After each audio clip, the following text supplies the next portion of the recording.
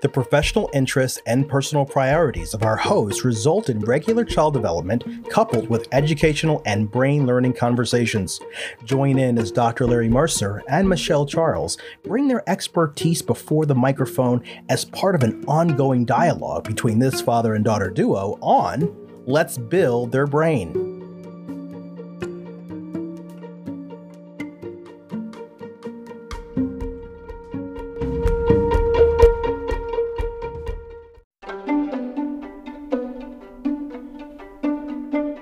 We're continuing to build on facts and ideas about how to make learning easier for the brain. What would you like to briefly highlight from our previous conversation? We talked about three things. We talked about active learning, use of images, and novelty.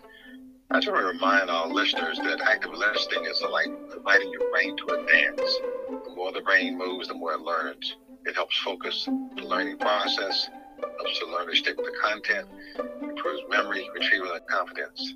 I want to remind our listeners of active listening. I also want to remind them about the importance of visual images. The brain responds best to visual content.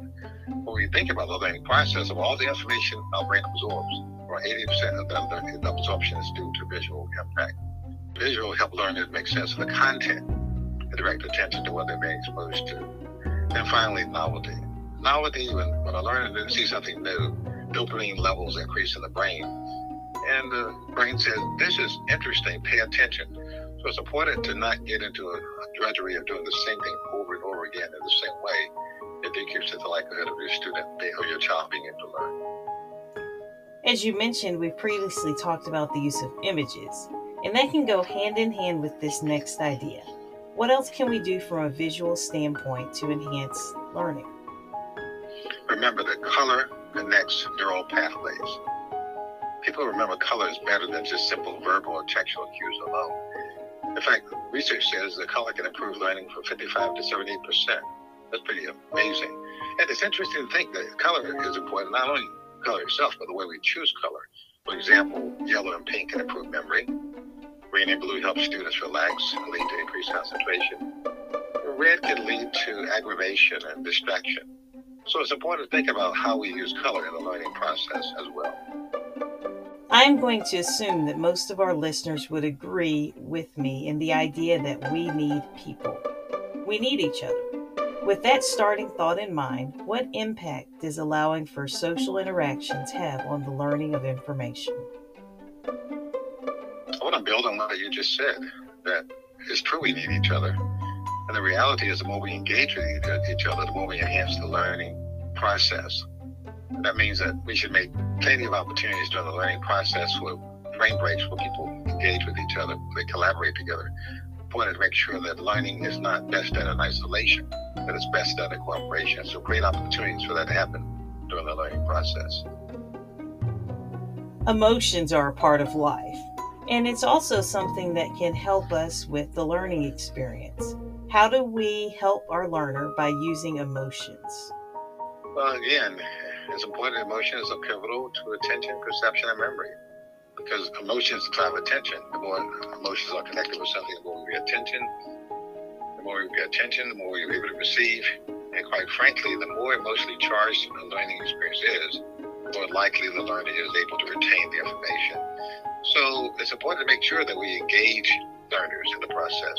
Make it fun, make it interesting, making it something they remember by being intentional throughout the whole process. Any additional thoughts as we prepare for our brain building blocks? I would just underscore the importance of safety, making sure that the learner feels safe. When learners feel safe, it enhances their ability to pay attention and focus their energy on the process and the information they're being exposed to. So creating a safe environment is really, really important. Do you have any thoughts about how we can do that with young children on your own, since you're very much engaged in being involved with young children? I think reminding them that there are many adults who think about the safety kinds of things, so maybe reassuring them they don't have to, that there are adults in place who are thinking through those things for them. So hopefully it won't be something that's weighing heavily on their brain. So taking the pressure off is what you're saying, helping them understand they don't have to carry the burden of their own safety, which means that an adult really has to pay attention to that matter, making sure it's not just words, but it's really intentional action following the words themselves. Yes. Let's share our practical and applicable ways to grow brains as we wrap up this time together. What's a brain-friendly food you want us to think about for today? I want to throw our attention to something called coconut oil. It has something called MCTs, medium chain triglycerides. This is a type of fat that is easily absorbed by the brain. And this MCTs are really a great alternative energy source. It's easy to absorb. It increases cognition, promotes clear thinking, sharper focus, and improves memory recall. But also has antibacterial, anti-inflammatory properties, which can help with brain health overall. So I would think coconut oil is a good food that can be used in that. Maybe we could do it by putting it on popcorn and putting it in smoothies and spreading over toast. A quick, powerful way of enhancing our students' ability to learn in a fun, creative way. How can we set a child up to use socialization as a review opportunity? I think we do it by making learning a social experience, like getting them involved in learning with peers, getting them outside in activities that involve engaging with other people, keeping them involved in processes that keep their brain moving by connecting them with people throughout the process. So being intentional, creating those social experiences that enhance learning are ways we can use socialization to enhance the learning process.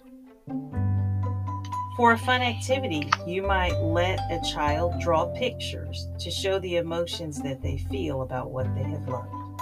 Any closing thoughts? I would just use the big word engagement, making sure that we engage our learners in the process, whether it's through movement, whether it's through use of color, whether through socialization, making sure that learning should never be boring and dull. I would say that would be an important part of the process, engagement, being intentional in the process of creating those learning experiences. Join us next time for more information and brain building blocks.